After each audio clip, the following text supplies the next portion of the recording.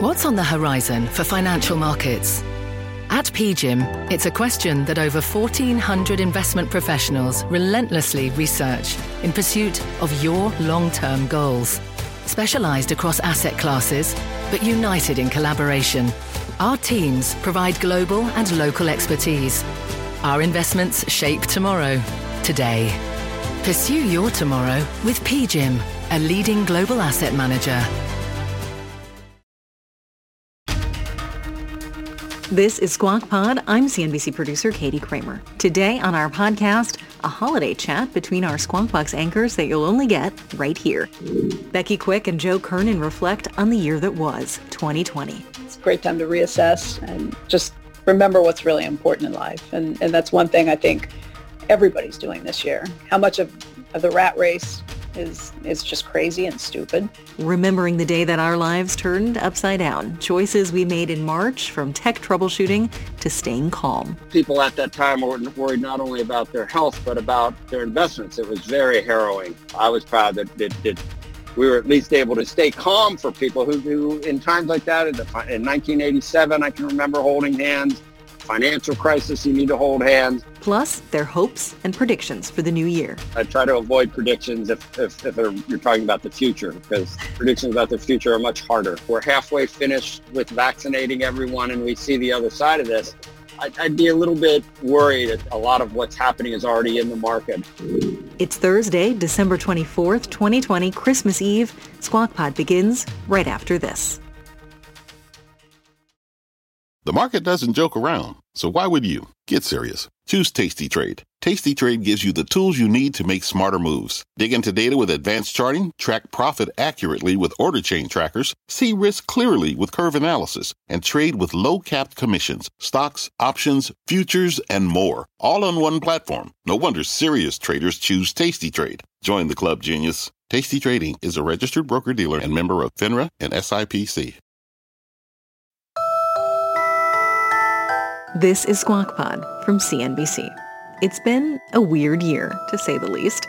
And to reflect on what's past and to think about what's ahead, we got together for a post-show conversation. Just getting recording set up and we're waiting for Joe.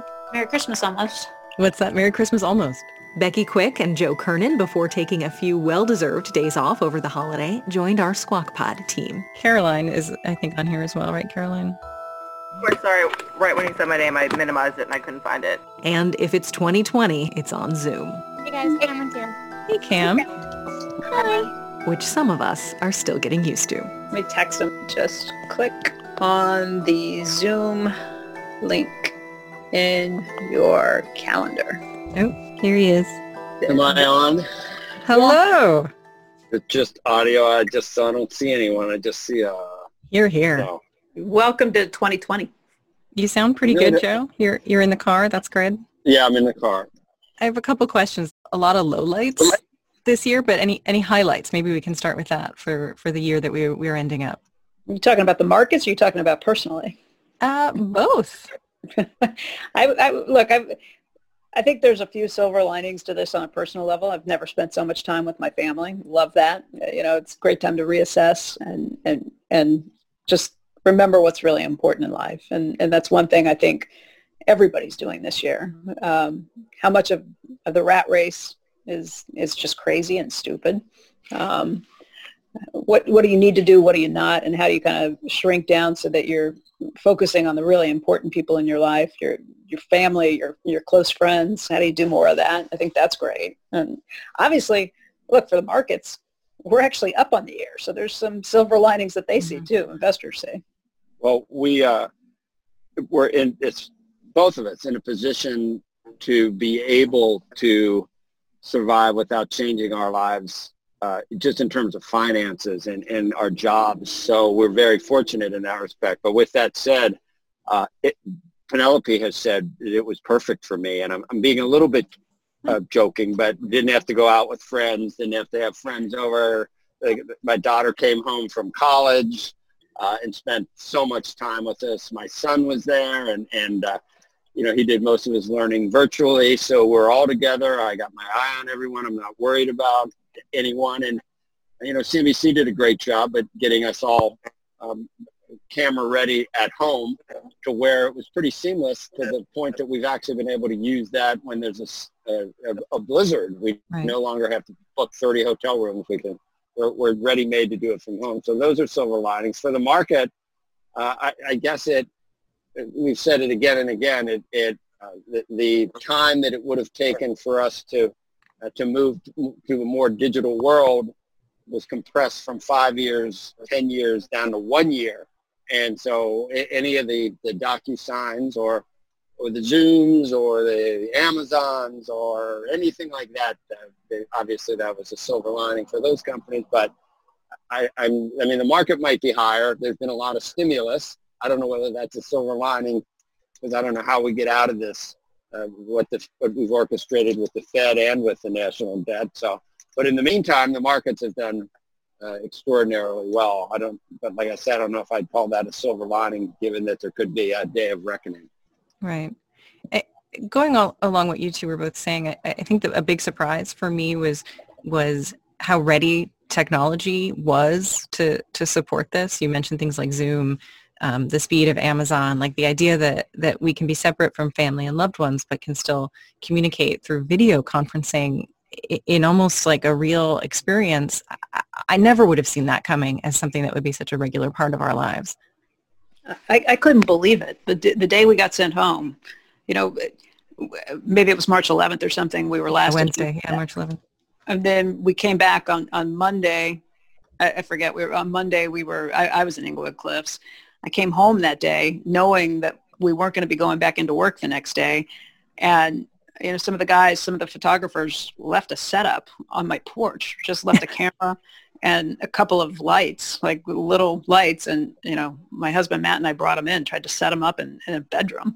And I never thought we were going to be able to pull it off. It just, it struck me as such a crazy thing. But okay, we'll give it a try. We had those Padcasters. That's what I was using then, just an iPad to send everything back in. And it worked. And, you forget about the COVID being on my bingo card, the idea that we could still broadcast or not broadcast, whatever it is that we do, that we could still be getting a cable show out across the country and around the world.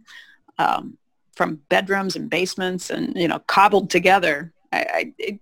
I just couldn't believe it. And then very quickly, they upgraded us with all of these great things like live view. And, first days, I didn't have a teleprompter. I didn't have a return. So I was just looking into the iPad, talking and hoping that I knew what was going on. I couldn't get the wireless to work. So I didn't really have any iNews to follow along. I didn't have any stock quotes.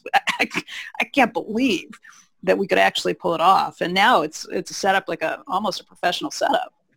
It was dicey. And, if there's any reason to be grateful or thankful that you were on the air for 20 years, that's when it paid off, because I would not have liked to have been a novice. Do we call ourselves broadcasters? I would not have liked to have tried it because it was hard, but it was also gratifying because we heard from so many viewers that, in times like that, the early days were so horrific and so, it's just really jarring. And we provided a bridge to normalcy for a lot of people. So it felt good to be able to do it. And, I don't think we ever have delusions of grandeur about what we do for a living.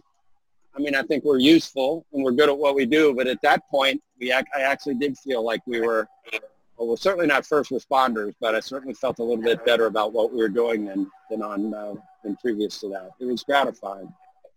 Yeah.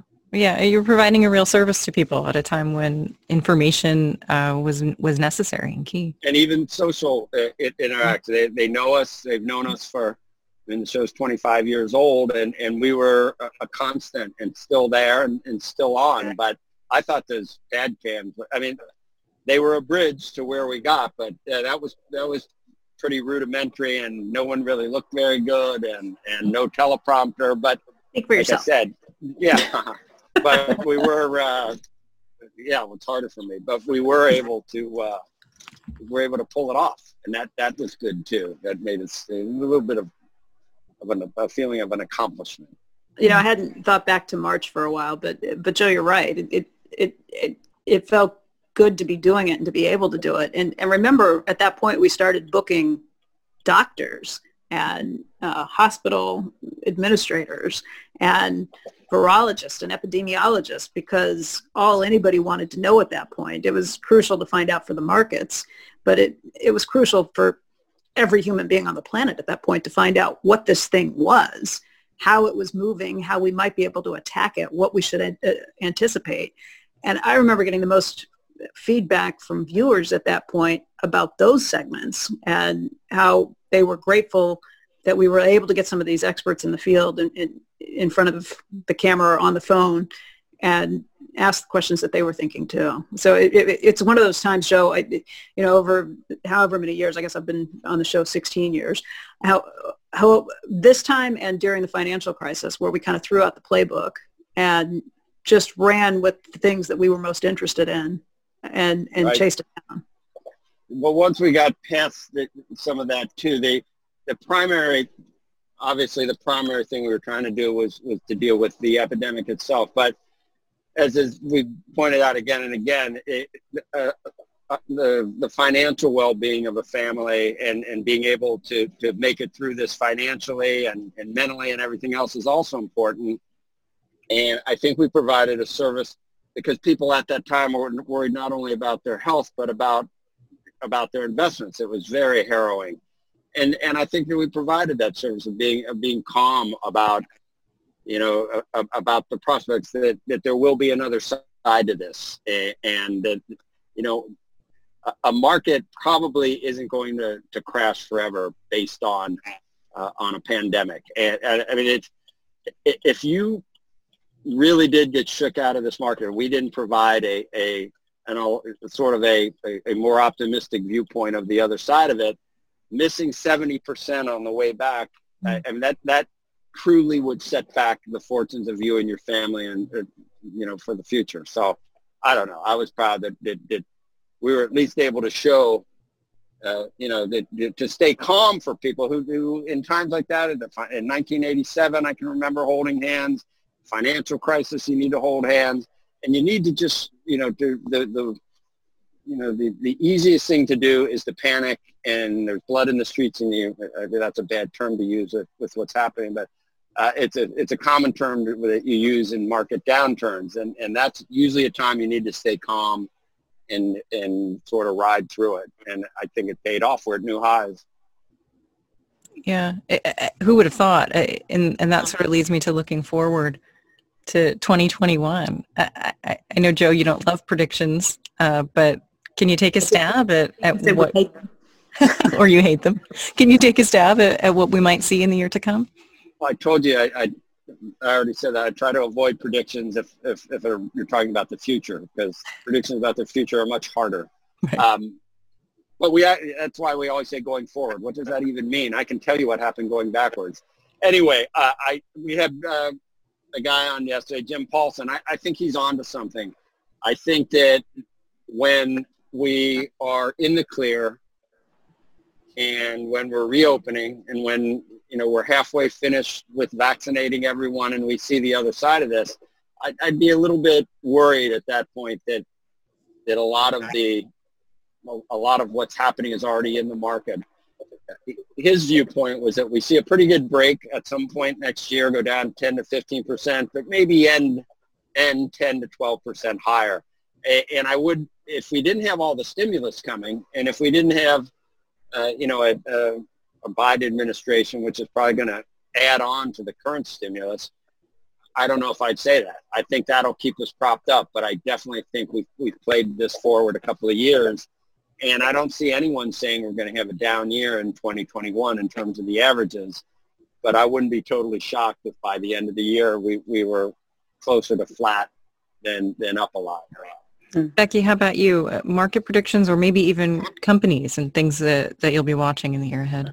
Well, I don't like making predictions either, but I will tell you, it feels like there's a lot of pent-up demand on the consumer front. And obviously, not everybody's been able to weather this the same way. There are a lot of Americans who are hurting, millions of Americans who are hurting in a big way. But people who still have the means, who have been sitting at home shopping, buying all kinds of crazy stuff, are really waiting to get back out there. Me too.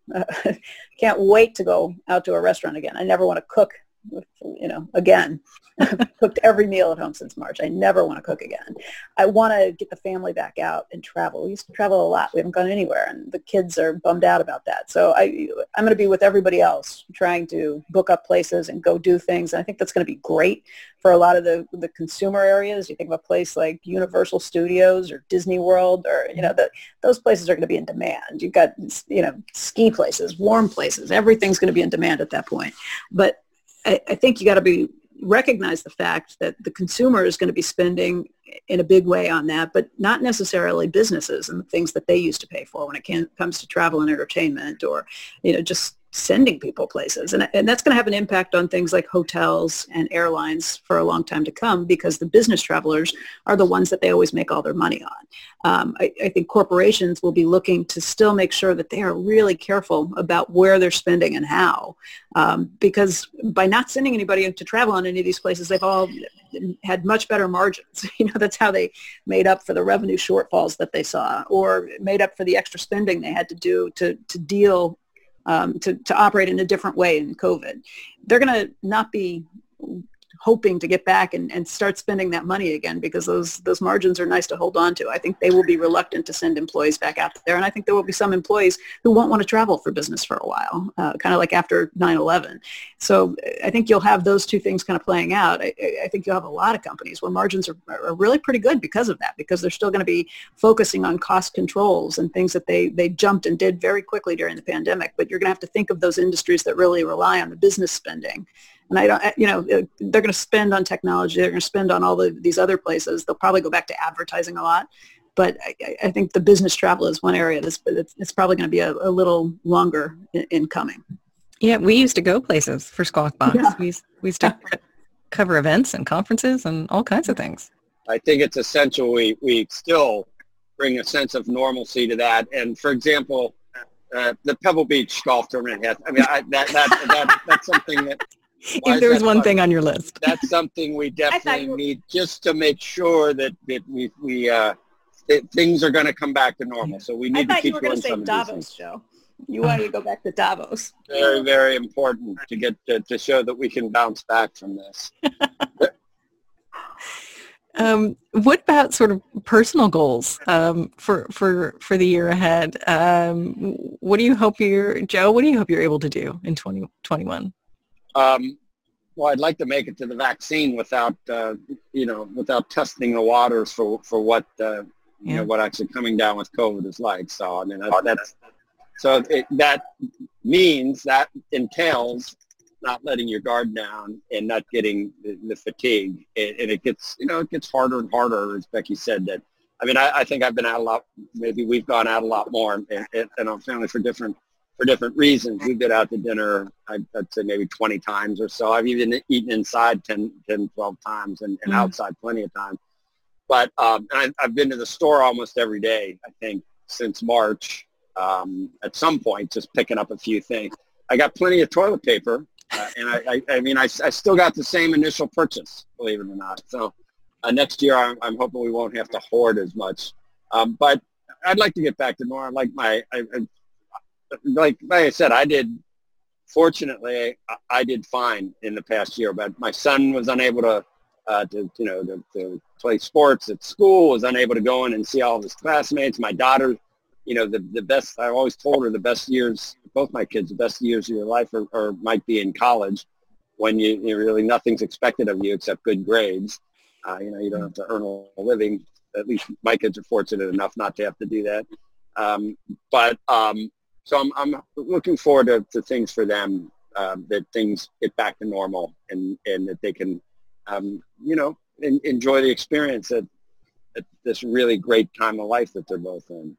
Yeah, things have felt so heavy in this last year that I think most of us just want for other people the chance to enjoy life again, to not feel that same stress. I'd echo Joe's sentiments just in terms of, man, for the kids especially. I don't mind not seeing people for the most part, but for the kids, they need the socialization, and it's heartbreaking watching what every one of them is missing. I miss my parents. I miss my mother-in-law. I miss my grandma. I'd really like to be able to get back to normal so that, just get out of this. It was a nice break, but what we thought was going to be like an extra week for spring break has turned into never ending situation. Never ending. Okay, to wrap up, I'm going to turn this to Joe. Watch list in 2021. You have every streaming service that is available. What are you going to be watching over your few days off at Christmas, and what will you be recommending in the new year? That is one of the other things that we got to get back to, and that is with all these outlets and with all the financing sloshing around and all the really talented writers and producers, they need to get back to work and create things like Ozark or I've got a lot of, I watched Versailles. I might watch that again. That's one of the greatest, and that's a period piece back in history. But, Queen's Gambit, I've seen everything. I'm watching something, I'm all the way down to something called Undercover, which is filmed in the Netherlands. And it's got subtitles, and it's also dubbed, but it's good. It's good. And I like that. But I'm watching Hell on Wheels. I watch a lot, but I need more. So I'm looking forward to great content. I'm thinking back to Davos, Joe, when you would watch anything that was on. You were Law and Order every night because that was in German. In German. I didn't even know what was going on. Especially watching Jerry Orbach. Becky, how about you? What are you going to be watching, reading? Any good content on the horizon? Oh God, Joe's luckier. His kids are older. My content variations are not nearly as interesting. But I did watch The Croods last week. That was awesome. We just watched this Noel movie about the girl Santa Claus last night. Every night's movie night here because there's nothing else to do. But I think we watched Christmas Vacation already. We watched The Christmas Story already. Oh. We watched Charlie Brown Christmas. We've watched the Elmo Christmas special or Elmo Holiday special about 7,000 times. I've even taken to allowing the younger kids, letting them watch things that are PG-13 because I'm so desperate for new content, which probably was a mistake because most of the time when they're PG-13, it's for language. And I don't know what my 4-year-old's going to wind up saying after seeing some of this stuff. But there was a good one. It was a copy of what was it called? Tag. Probably shouldn't have let him watch it, but it was really funny. Maybe no Versailles or Fauda for the 4-year-olds. That's no. Oh my God, no Versailles. I can tell. No. They had a lot of fun back in the 18th century. And don't watch the Yorkshire Ripper. Don't worry. Right, nothing says holiday like a little true crime. Exactly, like the Yorkshire Ripper. All right, I'm home. All right, guys, thank you so much. And thank you. Enjoy your days off. Happy holidays. All right, you too. Happy holidays. All right, we'll see you. See you, Becky. Merry Christmas. Bye, guys. Right. See ya. All right, have fun with the kids. All right, bye. How do I turn this thing off?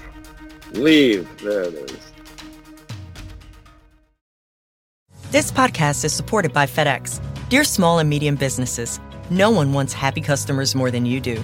That's why FedEx offers you picture proof of delivery, packageless and paperless returns, as well as weekend home delivery to 98% of the U.S. on Saturday and 50% on Sunday. See the FedEx service guide for delivery information. FedEx Ground service is also faster to more locations than UPS Ground. See what FedEx can do for your business. Absolutely, positively FedEx.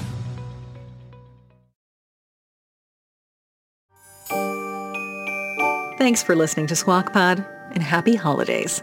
Our podcast is a hybrid that, we hope, offers you the smartest moments and best conversations from our 3-hour morning show with a little extra.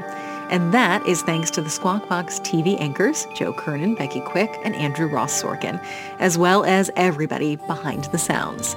The Squawk Box control room team who kept the show going during a really difficult time, and the producers and bookers who have juggled this year huge news stories with remote schooling, working from their childhood bedrooms, keeping the people they love safe.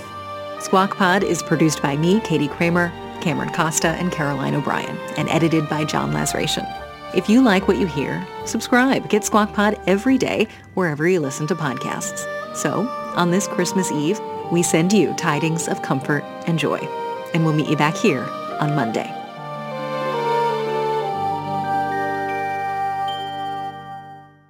This podcast is supported by FedEx. Dear small and medium businesses, no one wants happy customers more than you do. That's why FedEx offers you picture proof of delivery, packageless and paperless returns, as well as weekend home delivery to 98% of the U.S. on Saturday and 50% on Sunday. See the FedEx service guide for delivery information. FedEx Ground service is also faster to more locations than UPS Ground. See what FedEx can do for your business. Absolutely, positively FedEx.